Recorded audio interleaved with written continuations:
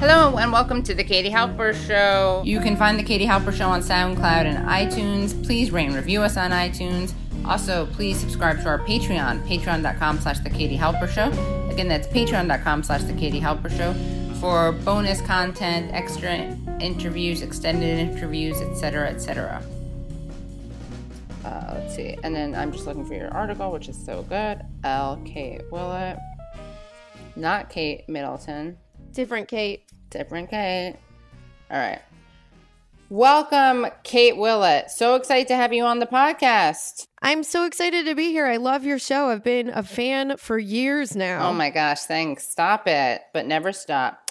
Yeah, you have a great podcast. It's called Reply Guys. I've been on it, but I liked it even before then. Oh, thank you. So yeah, that's a huge deal. I'm just kidding. No, it's really great. And you're a feminist socialist, and you're a really good stand-up comedian, and you've been on The Colbert Report, and you have a Netflix special. You're just pretty, I believe they call you prolific.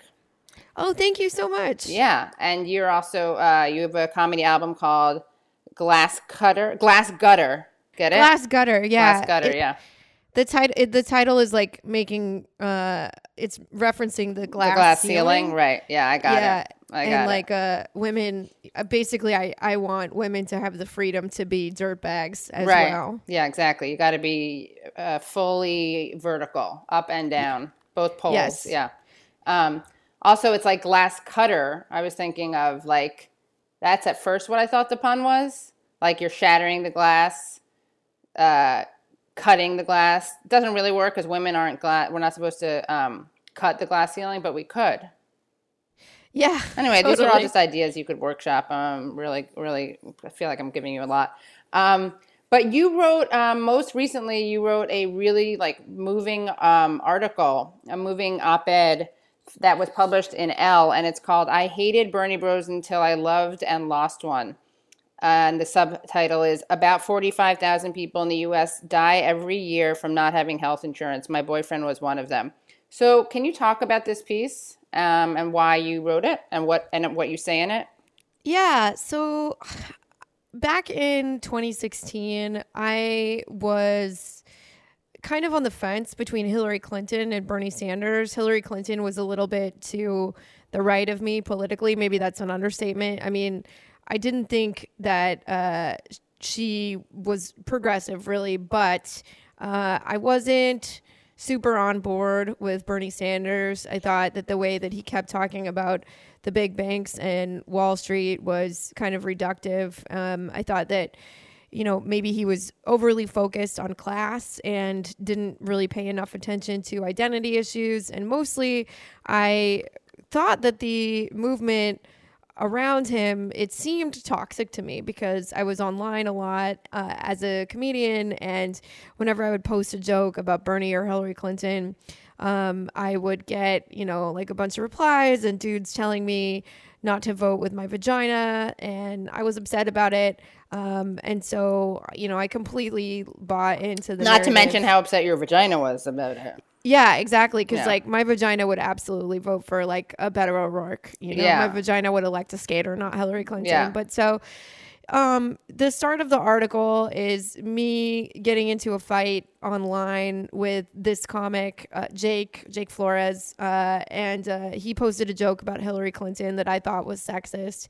And we got into it and agreed to never speak again. And then a couple weeks later, his podcast co-host, a guy named Raghav, reached out to me, and we had been kind of friends from around comedy, and he was a socialist, and we went out to kind of talk things through and ended up dating each other and had a really incredible relationship.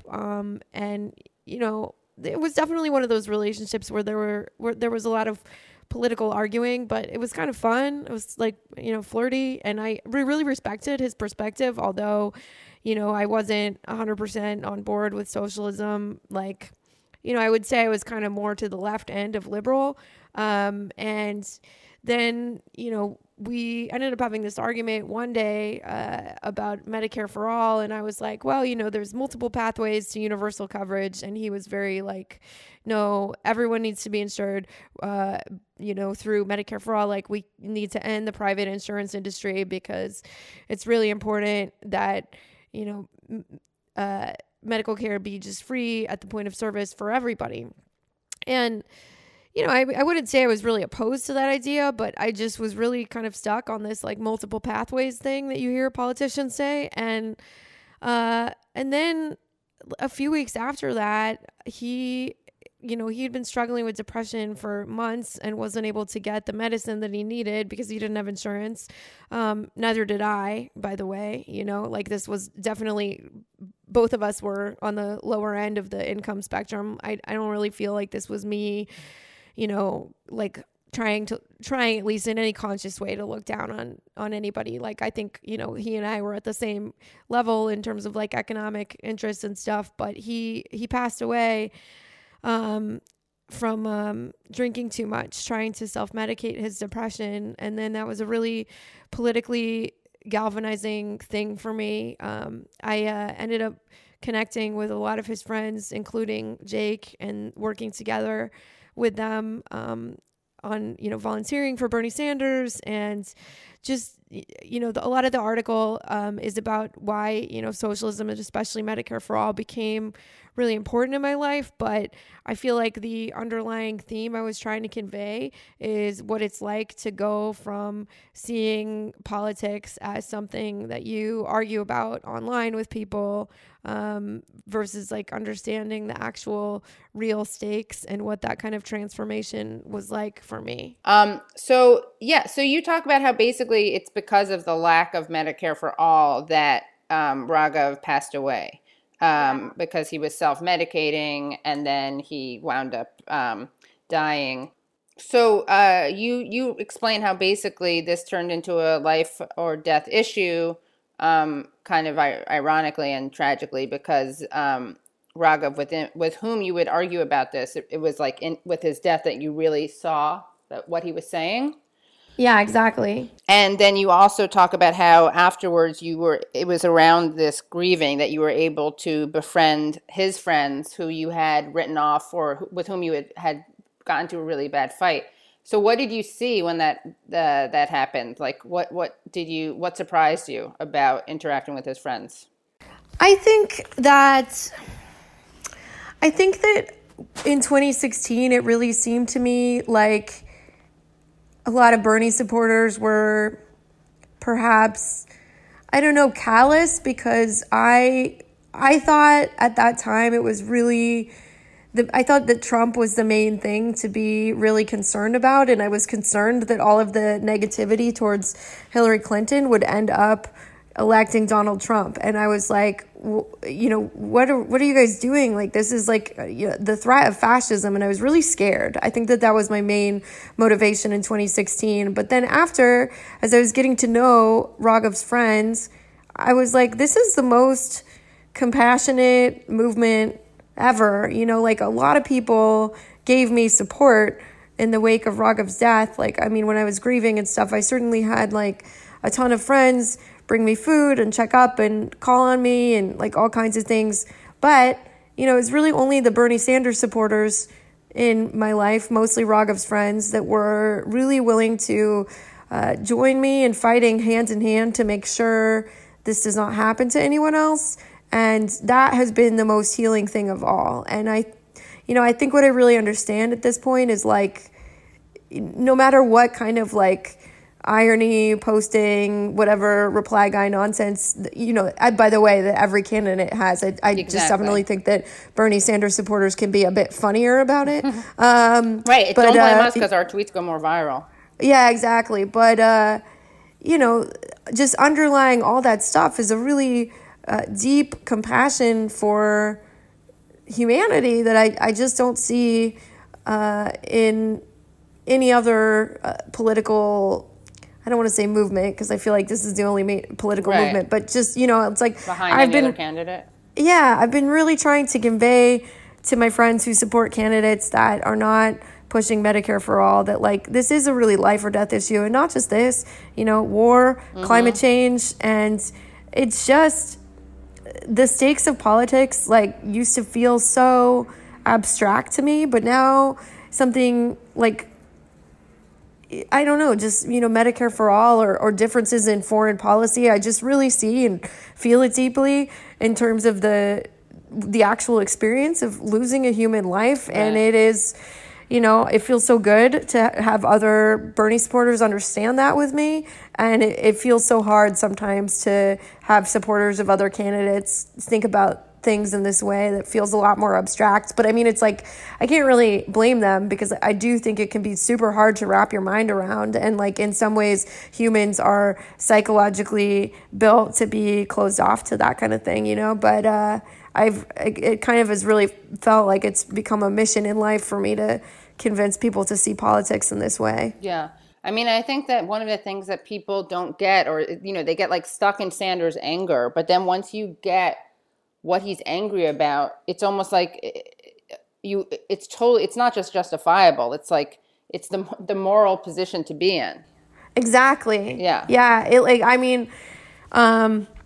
I ended the essay by saying, I even kind of like when Sanders yells now, because he's yelling for me. He's yelling for Raghav. And it's just the experience of seeing him be angry right now is so different than it felt to me in 2016, because I was like, why isn't everyone else angry? Why aren't the rest of you guys mad about this stuff? It's horrible. Right.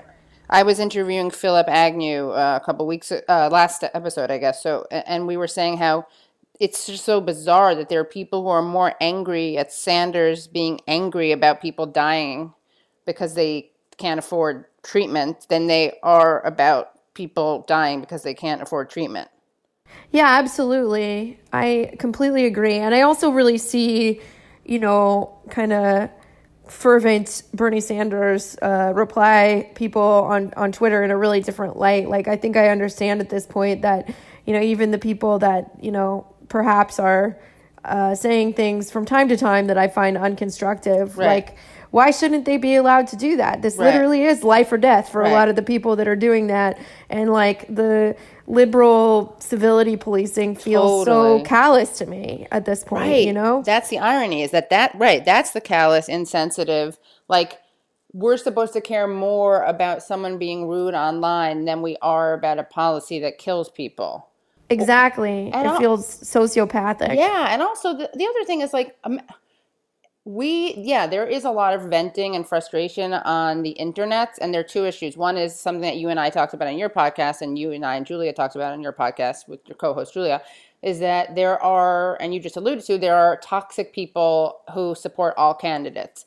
But the other thing is like, Sanders supporters have to deal with a lot of shit that happens in the mainstream media. Like, we have to hear Chuck Todd call his supporters brown shirts. We have to hear Chris Matthews say he wouldn't help someone on the side of the road. We have to hear Chris Matthews say that he could wind up being shot in Central Park. Like, there's a lot to be angry about, not just about politics, but about the representation of Sanders. So yeah, of course, I'll like go off on Twitter. Yeah, and no, I absolutely agree. And, it's been a really illuminating experience for me to be a vocal Bernie Sanders supporter this primary season, because I feel like I am, often maligned by supporters of other candidates as being, just some kind of trash or sexist, which is so funny to me, because it's like, I've been a feminist my whole life. And it's like, here I am out here trying to work for Medicare for all as a way of grieving the loss of a man I love deeply. And these other people see it as sexism or trash. And it's infuriating. I would rather be told to not vote with my vagina any day.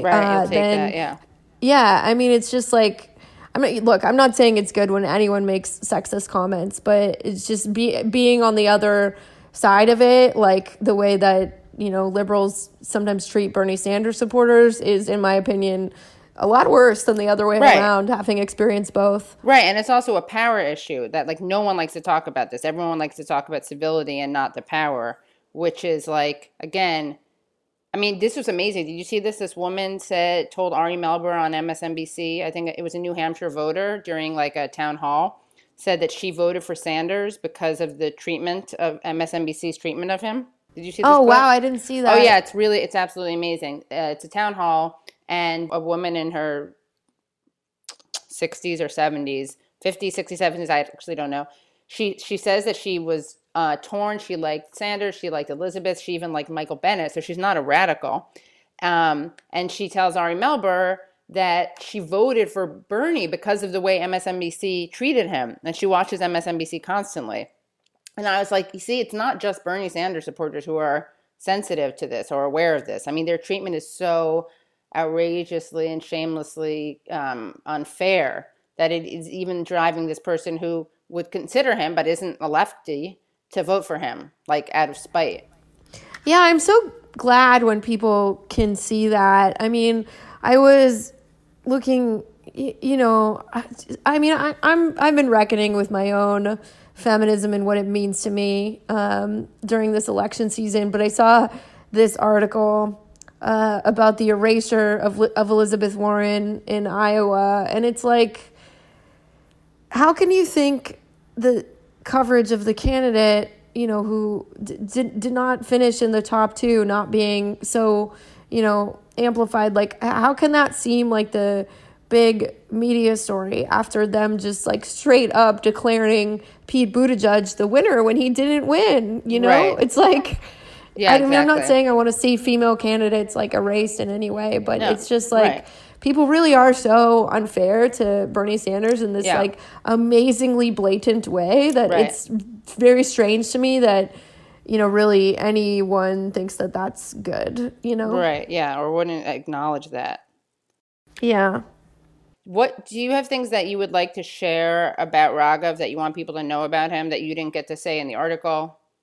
Oh, wow, that's a really good question. I think one of the things that was really great about Raghav, and part of the reason why I just respected him so much, is Raghav was very feminist and anti-racist, and he was the first person who really got me to see that for the issues that I cared about, the social justice issues that I cared about, that socialism was the best bet, because I think I was someone who kind of erroneously bought into the narrative in 2016 that it was like, class or identity issues. And Raghav was amazing at explaining how it all went together. And, there was also like another thing that I didn't write about in the article, which is how I think racism was a big part of the reason why he didn't have health insurance. Like, he knew that he needed health insurance. He had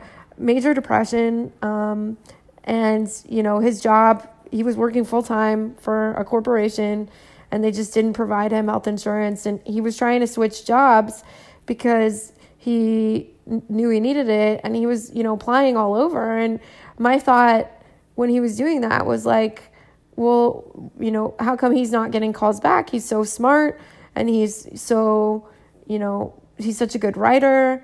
And then I really do. I mean, I can't say for sure, which is why I couldn't put this in like a journalistic article. But my suspicion is that a lot of the reason that he wasn't getting those calls back is because his name was Raghav, and it's been shown over and over that white sounding names are get more responses in a job search. And just kind of thinking about the way that issue, that racism was connected to him not having health insurance in the first place, the fact that his parents were immigrants and were not in a financial position to help him because of what they had been through in their lives. It's like, I think that's why it just sounds so amazingly dumb to me at this point when people are talking about like the socialism versus identity politics, because they're connected. Yeah, I was so happy that Barbara Smith endorsed Bernie Sanders, by the way. Me too. Yeah. Absolutely. And were these comedy jobs that he was applying for? No, I mean, Raghav was a stand-up comedian.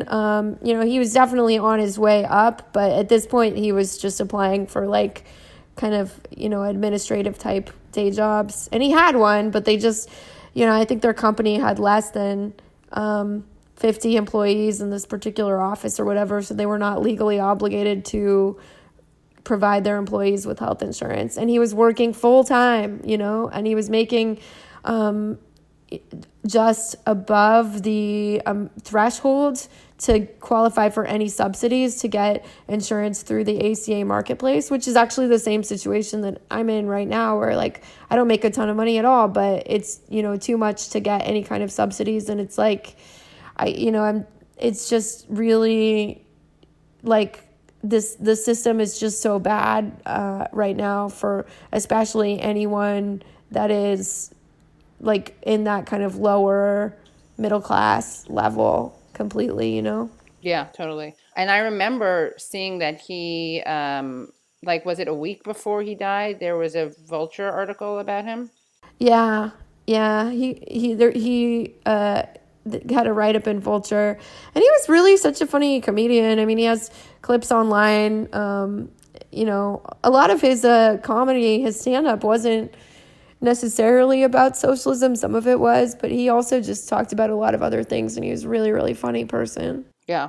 And do you remember having like an aha moment after his death when you realized like, wow, he was right about Medicare for all? Or was it more of a gradual thing? Or yeah, I mean, maybe in, I would say in the couple weeks that followed, I joined some group chats with Raghav's friends, and we just talked about a lot of political things all the time, and I just really started reading a lot about why the private insurance industry was so bad, and it was really clear to me what like why we just cannot have a profit motive in anything related to healthcare, because it's like their incentive is to not provide people treatment, and it's always going to be that way.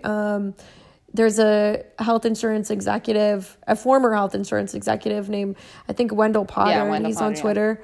Yeah, and his threads are so good. But, I think that talking things through with them was really, really illuminating. And, of course, I was very open to it at that point. But it was kind of funny, like, his friends radicalized me. And I just felt like if there was, an afterlife of any kind, like, it would be like one of those things where, like you're dating someone and then they get engaged to the next person, like that's how you would feel about the fact that his friends radicalized me.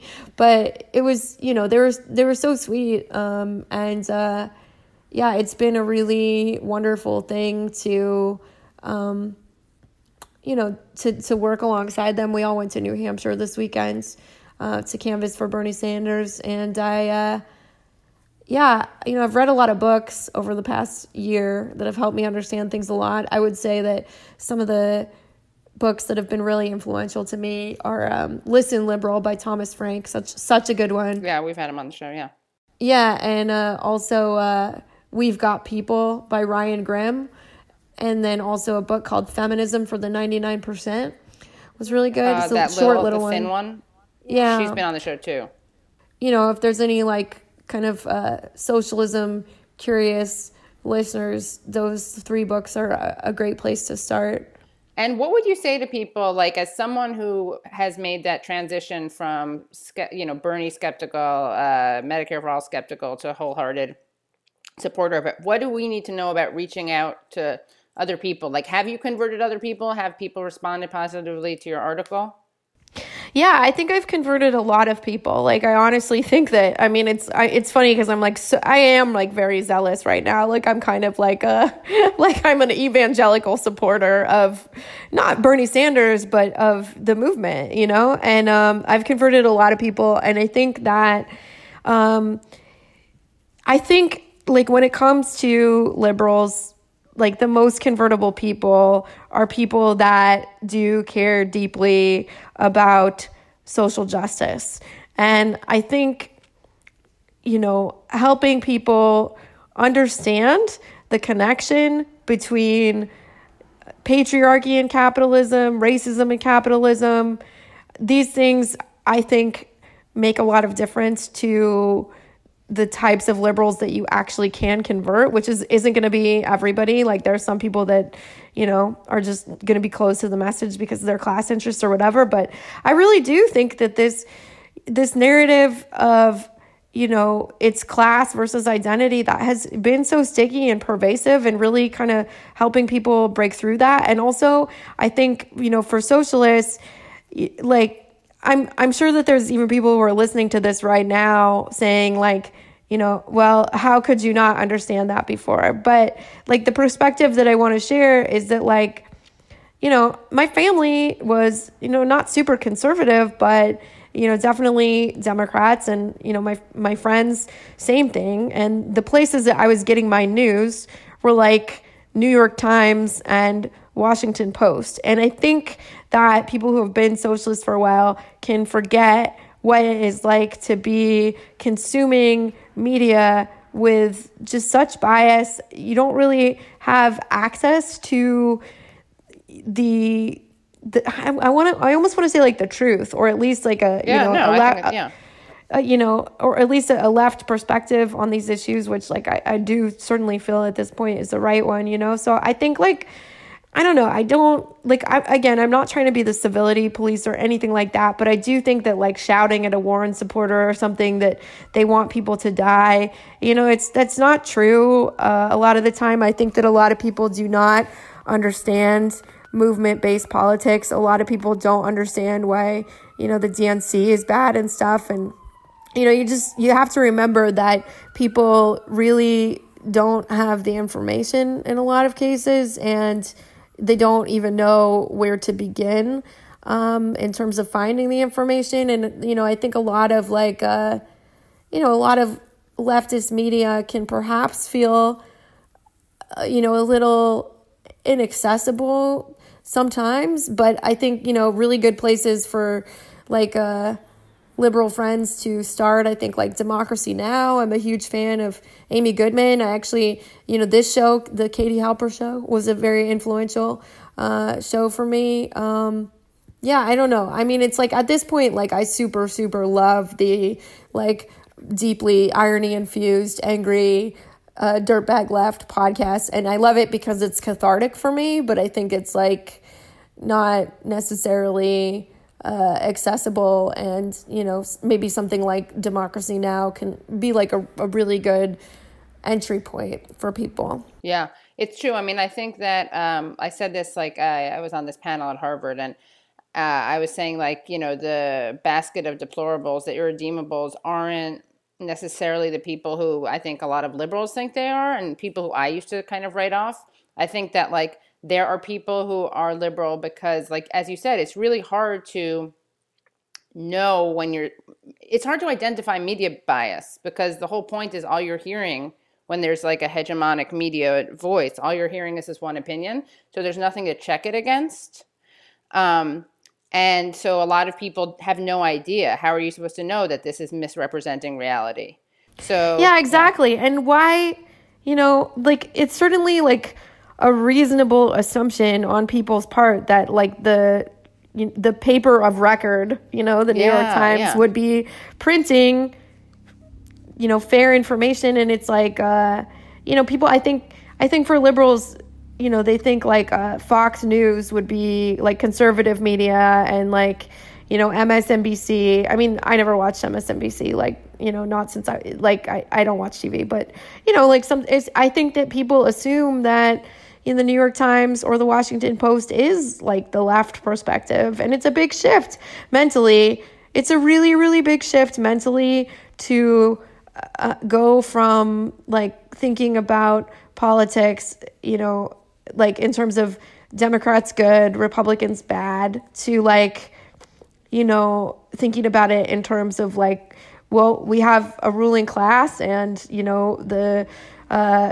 they're controlling both parties, and, the Republican Party is certainly more sadistic and openly racist a lot of the time, but that doesn't mean that corporations are not also controlling a lot of the Democratic Party, And I think also too, it can be really helpful for leftists who are trying to convert their liberal friends to understand like some of the myths that liberals have about leftists. Like, you know, it's not just a class versus identity thing.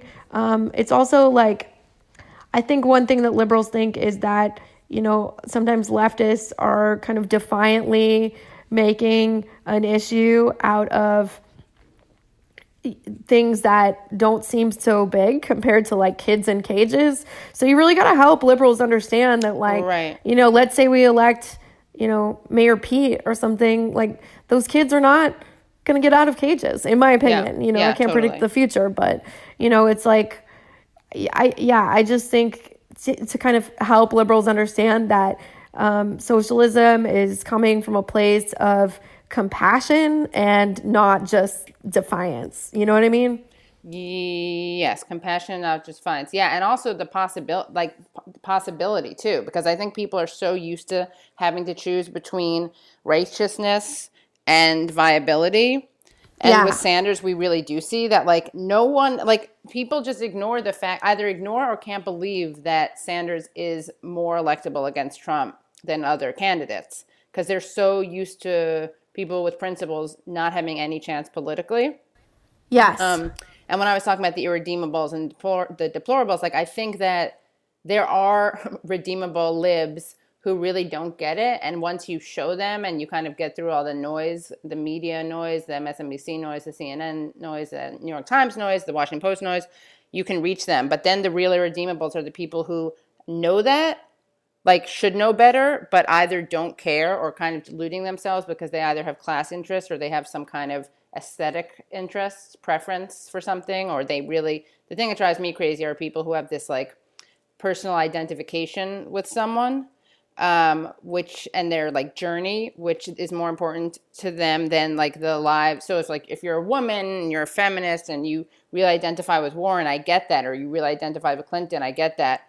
But yeah, like, the journey of one extremely powerful woman, I think, is less important, less of an urgent thing than the lives of countless powerless women, which is, Yeah, I completely agree with you there. I think, you know, I just think that a lot of people are not, you know, their eyes aren't necessarily open to the suffering. And, you know, I mean, you can say that they should be, and, you know, of course I agree with that, but, you know, it's like, again, in terms of the media that people are consuming, like, you know, the New York Times isn't printing those stories. It's, you know, it's really like, we really kind of got to show people, you know, especially people who are not necessarily economically struggling in a major way, you know, what that experience is like, and help people understand. That's why I love Bernie's 2020 campaign. It's so, you know, in 2016, I just felt like, man, he just keeps talking about the same thing again and again, you know. But now I think the focus in 2020 has been so much on people sharing their personal stories of experiences they've had with our brutal healthcare system, or with, you know, housing. I mean, it's just, it's been really moving to have a campaign that is based on people just sharing what their lives are like and what kind of difference Bernie's policies would make, you know. And so, you know, more of that, the better. That's like why I decided to share my story. And I think that, you know, for your liberal friends, like, you know, there's so many videos of people sharing their stories, like, you know, on Twitter for the Bernie campaign, or elsewhere on the internet, and, you know, just helping people see, you know. can you talk about some of the responses that you got into the piece, and also any examples of like toxic behavior that people would criticize Bernie for if it were engaged in by his supporters, but nobody talks about when it's engaged in by others supporters? Yeah, Other sure. candidate supporters. Yeah.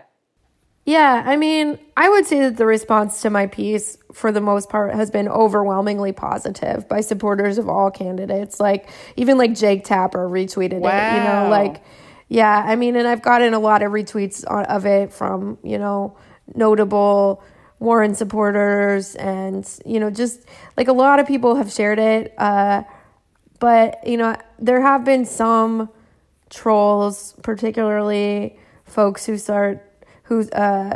support Elizabeth Warren. I think because that is, maybe it's natural for there to be like some resentment from the supporters of the candidate who is, the closest to Bernie Sanders. Right. And a woman too, who's supposed to be the feminist lane. Yeah. Yeah, the person that most upset me was a Warren supporter with a lot of followers who accused me of weaponizing my grief. And that was hard because it's like, that is exactly what I'm trying to do. It's like, I am explicitly trying to weaponize my grief because I think that, we don't have a lot of other weapons other than our stories. That is the tool to help people understand the way that this system is failing people to the extent that it costs, 45,000 or more people their lives each year. I mean, I don't think Raghav is going to be recorded in that statistic, honestly, because it's like he is, his death wasn't a super clear situation of like, oh, well, he was diabetic and he couldn't get insulin, which my guess is a lot of those deaths are super, super clear. And, but this one, like, given that it was mental health related, I don't think that that's going down on that number. So, my suspicion is there's like a lot more people who are dying, that their deaths are not counted in that statistic. And, I guess it was just hard to be trolled for it at all in any way, because it was very vulnerable. So you're saying his death, just to clarify, and I can cut this out if this is too personal, but like his death was overdose related. Yeah, I mean the way that he actually died was from drinking too much one night, but the circumstances that led him to drink too much one night were because he was unable to get his antidepressants and his anti-anxiety medicine, and he didn't have the money to see a doctor.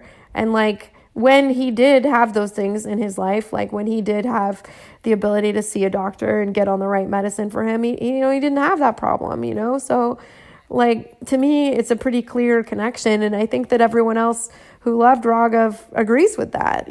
I wasn't the only person that saw it that way. We all do. Right. It's not like you're some weird, like abstract, like you're like mental gymnastics or something. Exactly. It's really funny. You're like that woman who trolled you. I don't know. She's like, how dare you try to use the death of your boyfriend to save the lives of other people? Yeah, exactly. It's like what you're doing. I mean, her response reminds me of when there's like a gun shooting and people want to talk about gun policy and they're like, don't politicize it. It's not the time to politicize it. Like, yeah, exactly. I mean, I think the idea that we shouldn't politicize tragedies that are, preventable deaths. Yeah. Like, that's what a toxic idea. I mean, it's like, how else are we going to get this shit to stop happening, And I'm sure this person would totally mock any Republican who says that about gun violence. Yeah, exactly. Should, yeah. And, just for the record, like, before I did this, I talked to all the people I know that love Raghav, and we all agreed that this is exactly what he would have wanted, and that the best way for us to go forward is by, continuing in the fight for the issues that he cared about. Raghav was a deeply, deeply compassionate person, and this stuff was the most important thing to him, and it is the opinion of everyone who knew him that this is the right way to go. Yeah. And can you just tell us what you saw and what you were doing in New Hampshire and Iowa? Yeah, so I was just canvassing. In Iowa, I canvassed in Des Moines, and that was a really illuminating experience because I think, like as much as Bernie bros are not real, like me and my friends, we are Bernie bros in the sense that like we are podcasters who live in Brooklyn and we like to be funny on the internet. But in Iowa, I really had the experience of like understanding in a concrete way that, it truly, truly is a multiracial working class coalition behind Bernie Sanders. I had the opportunity to talk to somebody who voted for Trump last time, but would vote for Bernie Sanders, yet not another Democratic candidate. And the reason that he felt that way is because he has a lot of family in the military, and he was super concerned that under a Clinton or Biden foreign policy, they would be endangered. And, I'm not making excuses for voting for Trump or whatever, but I can certainly see how believing that your own family would die under a certain administration would be a strong motivation to vote. I talked to, people that wouldn't vote for anybody besides Bernie. And it's like, I know that like liberals love to drag these people, but I mean, it certainly would be hard to do when standing right in front of them, because it's like the folks that I talked to, like they were hard up. They were living in like low income housing, and like it was it would be a big thing for them to take like any time off work, and that's not because they don't care about humanity. It's because they're dealing with survival concerns. And like just like it talks about in that book Listen Liberal by Thomas Frank, like their lives have gotten pretty much the same amount of worse under the Democratic administration. So it's completely understandable to me why people do not feel that it's worth their time in some cases, especially if their lives do not allow them to pay attention to the news and politics all the time, like ours allow us to, Also, all the people who drag the Bernie or bust people, two things. One is more Clinton voters refused to vote for Obama than Bernie voters refused to vote for Clinton. And also, if you really care, like these people claim, like the number one priority is voting for Trump, like you may not like it, the existence of people who would only vote for Sanders, but that may want you to think that may cause you to realize he is indeed the most electable. Yeah, in general. It's kind of baffling to me why people, don't see it that way. It's like a lot of the liberals who, use the Bernie or bust people as a reason, ostensibly to not vote for Bernie Sanders, right, because they don't want to like reward the behavior. Right. Or something. It's like, well, what's more important? Like not rewarding the behavior of Chapo Trap House, or getting Trump out of office? Like, according to these people, they say that getting Trump out of office is the most important thing to them. And, I would agree with that. Right. So really the only thing to do is vote for Bernie Sanders. Yeah, exactly. And Matt Brunig makes that point a lot, And Sadie, I love that the New York Times, this killed me, that the New York Times in an article about Bernie Bros, in an article about online toxic behavior, they quoted 3 people, one of whom was Sadie Doyle, who celebrates getting people like Matt Brunig fired.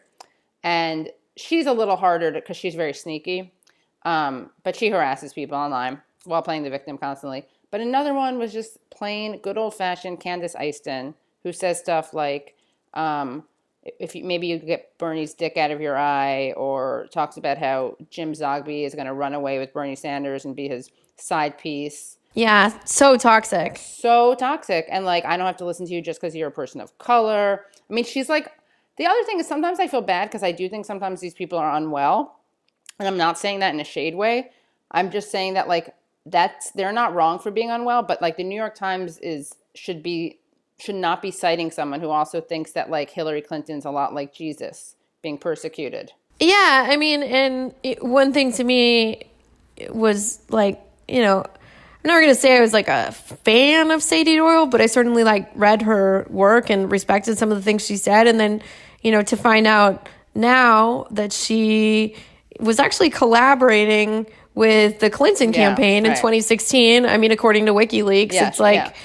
Yeah, I mean, it's like, what are these people's motivations in some cases? But yeah, I mean, it's definitely been like super weird for me to get called a misogynist, because I have devoted my life to feminism for, all 30 plus years of it. And it's just been so weird to have people, write off my passion for making sure that every person in our country has healthcare as like toxic sexism. It's ridiculous.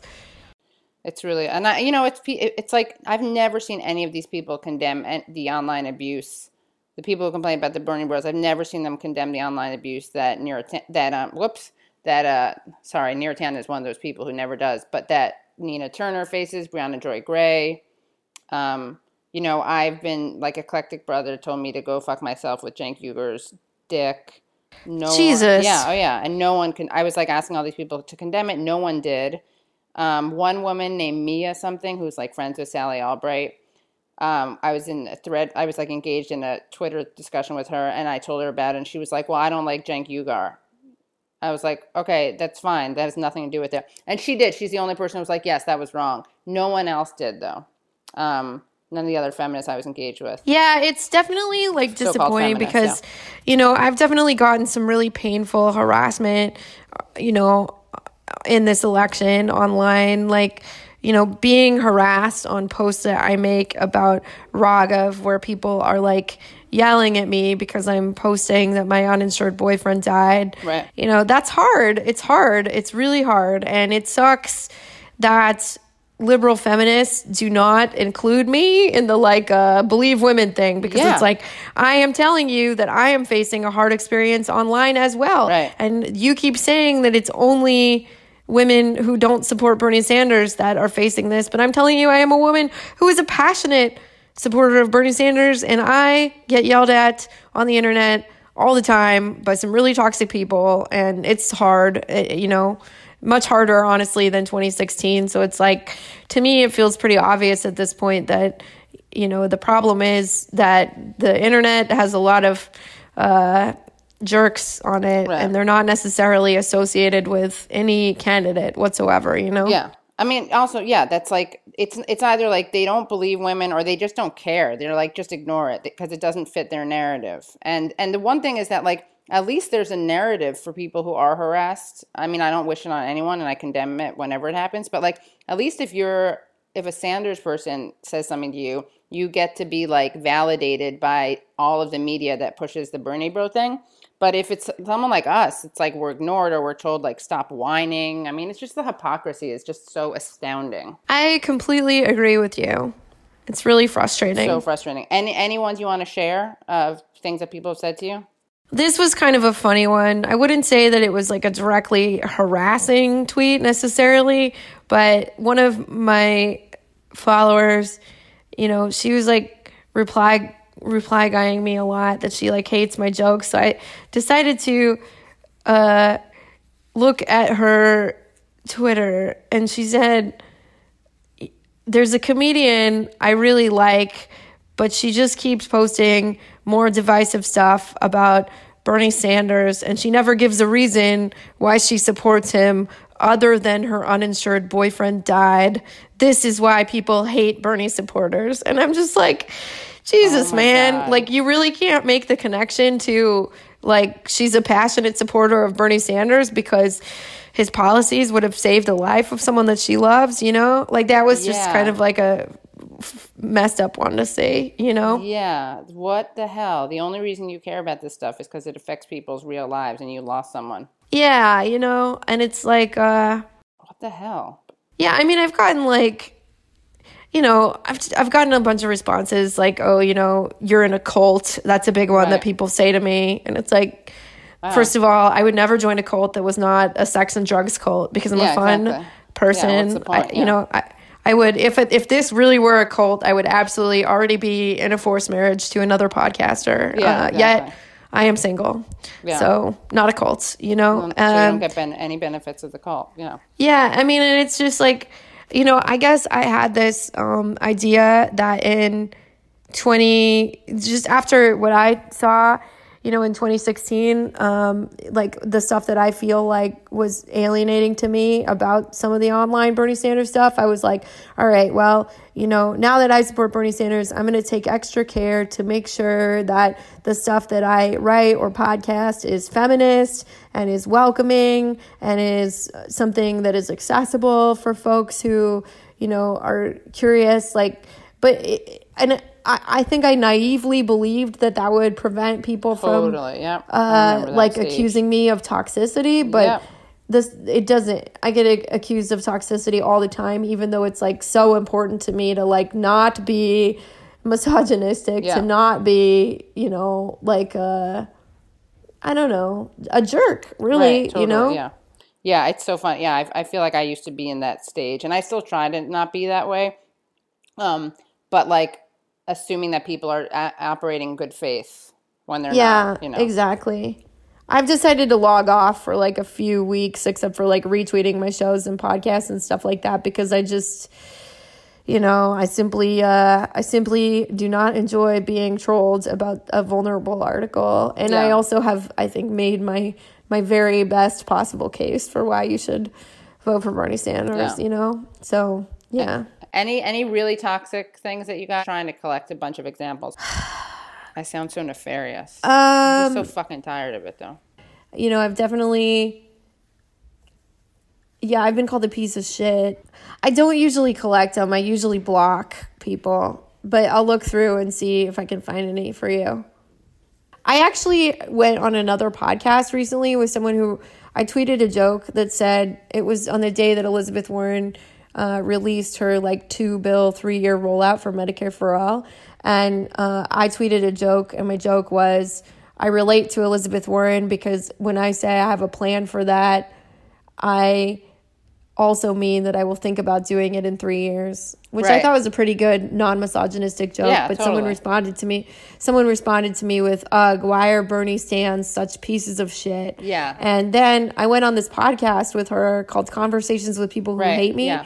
We're hosted by Dylan Marion, and we got a chance to kind of talk. And, it was just really clear to me that, it's she's been yelled at by a lot of Bernie people online, and I've been yelled at by a lot of Warren people online, and we're all just projecting all of the experiences, we've ever had with, another candidate's online supporters onto every single one of those online supporters. In reality, it's I haven't met everyone who supports Bernie Sanders. There's millions of people. I have no control over what anybody else posts regarding Bernie Sanders. Right, totally, I'm an individual, and so is the supporter of every other candidate. Right, totally. Has this changed your friendships and relationships at all? You're coming out as this?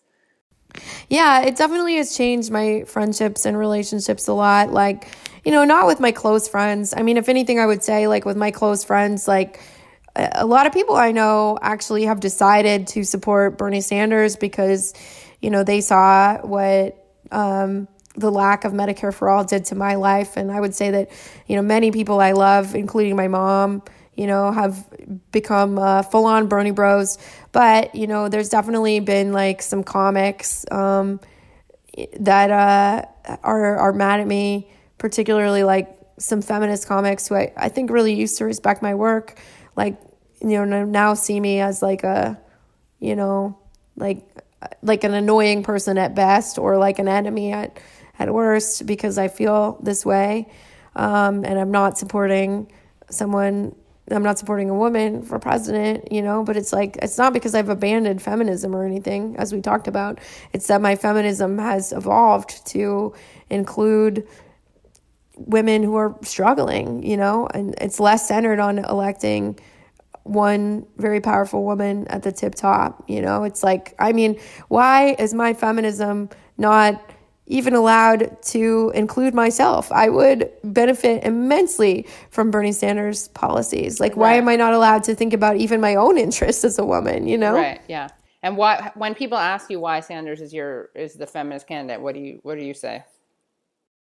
I think when it comes to Sanders' platform, think about some of the issues that are facing women today as a result of, misogyny in our culture. Lack of access to healthcare is a really big one. I mean, domestic violence counselors report again and again that one major reason that women do not leave abusive relationships is because they cannot afford to. And, in a society where everybody had healthcare and it had nothing to do with their job or their husband's job, think about the freedom that would give people to leave abusive relationships. Think about if there was affordable housing, people don't have to live with someone who is hurting them. If we have a social safety net, you don't have to stay in a job with a boss who is harassing you, for example, and also just I think, not to go too galaxy brain, but my feminism also involves the value of taking care of our planet and, taking care of Mother Earth. Mm-hmm. Yeah, yes, I am from California and I have done a lot of psychedelics, so, that's also real. But, I think like the fact that he is the strongest candidate by far on climate means a lot to me as a feminist. I also think that, when I think about what are the biggest issues for liberal feminists, abortion is one, and it certainly should be, but the people who have a hard time getting abortions in our society are low-income women, or people especially who don't have, connections to, other folks who could, loan them $1,000 or $2,000 to take a trip to another state to get an abortion, you know what I mean? And so, given that wealthy women or even maybe, middle class women in a lot of cases will always be able to get abortions. The abortion debate is really about what happens to low income women who have unwanted pregnancies. And in that way, the fact that Sanders wants Medicare for all, where abortion is not only legal, but it is free. Those are the people that we really need to be worrying about, Mm-hmm. Yeah. And what's next for you now? Yeah, so I'm touring a lot this spring. I'm going to be in Bloomington. I'm going to be in San Francisco. I'm going to be in Seattle, North Carolina. I'll be posting some dates on my Twitter and Instagram really soon. Going to be doing a bunch of stand-up this spring. My stand-up has definitely gotten a little more socialist as well. Nice. And where can people find you and everything? Yeah, so I'm at Kate Willett with 2 L's and 2 T's on Twitter, and I am at kate.willett on Instagram, and my website is katewillett.com. Awesome. Thank you so much. Thank you so much. This was really great, and I'm so grateful for your piece, and it was so good, and I'm so glad I had you on. Thank you so much, Katie. Yeah. I really love talking to you, Katie. Oh, one more question. Sorry, one more question. Yeah. It's going to sound so self-absorbed, but this is so terrible. Do you remember, did you think I was obnoxious and then were you like, oh, actually, I get it? Because I know, I'm just curious how I seem to feminists when they pre-transition feminists, before they transition to Sanders supporters. Yeah, I do remember you on Twitter. And it's funny, I actually talked about you with Raghav. Because I was like, I really, I respect what she's doing and I respect her opinions, but it just seems like the hatred of Hillary Clinton goes so far. I was like, why is she so mad at Hillary Clinton? But now that I know a lot more about Hillary Clinton's record, I certainly know why you feel that way, especially with everything that you have been through on the internet, and I just understand it a lot more. And Raghav's position on that was, I really think that you and Katie Halper should just talk to her someday. I think she would talk to you about it. And it's it's funny and special that we're talking right now. Yeah. And then we met, of course, through Jake, who you write about, who was one of Raghav's, I guess, closest friends and was his podcast co-host. Yeah. I'm also, this sounds weird, but I'm I'm really sad that I didn't get to meet Raghav. And because I think I remember looking and we had DM'd and it's just not, I feel kind of ridiculous saying that to you because obviously.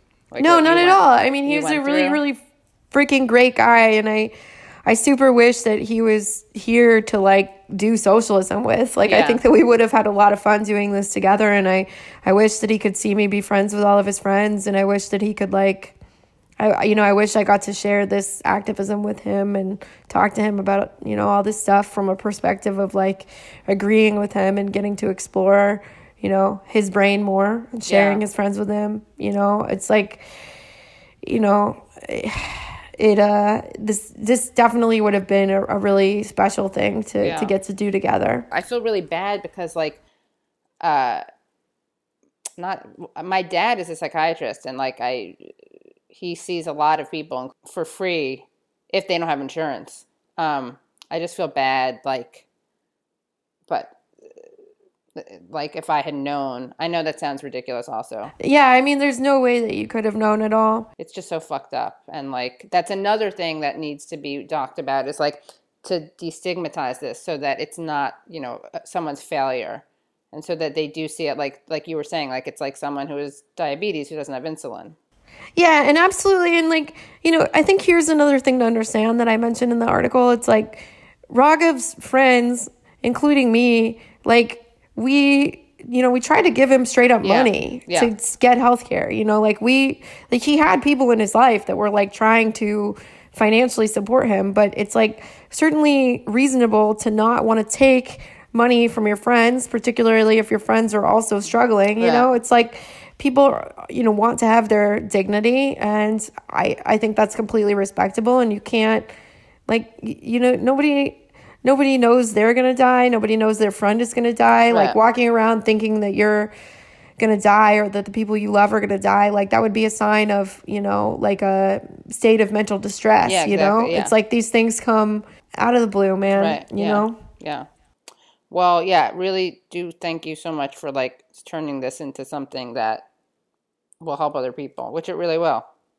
I hope so. Yeah, I'm really, really excited that, I don't know. I mean, I have my fingers firmly crossed that we are going to elect Bernie Sanders, and I can't believe it's happening. And I think every day that like I can't believe that this is like the most important thing in the world to me, and is also like a huge connecting point with me and all the people that I love and am close to. It's like it's like wild to me to like wake up in the morning and feel like just like, I don't know, I just care about this so much, and it's actually really, really, really satisfying. And it's like, it's brought so much love and joy into my life to work alongside other people who have this same goal of getting a Green New Deal and getting Medicare for all and abolishing ICE, and like just to, work with other comics, some of whom I haven't spoken to in years, and other podcasters. And it's just been like a really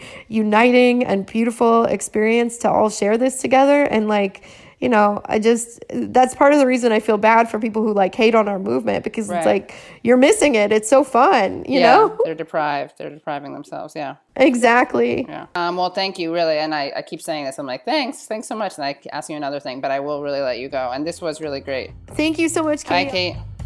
Thanks so much for listening to The Katie Halper Show. The Katie Halper Show is edited by Ted Reedy. Our theme song is by the band Cordova.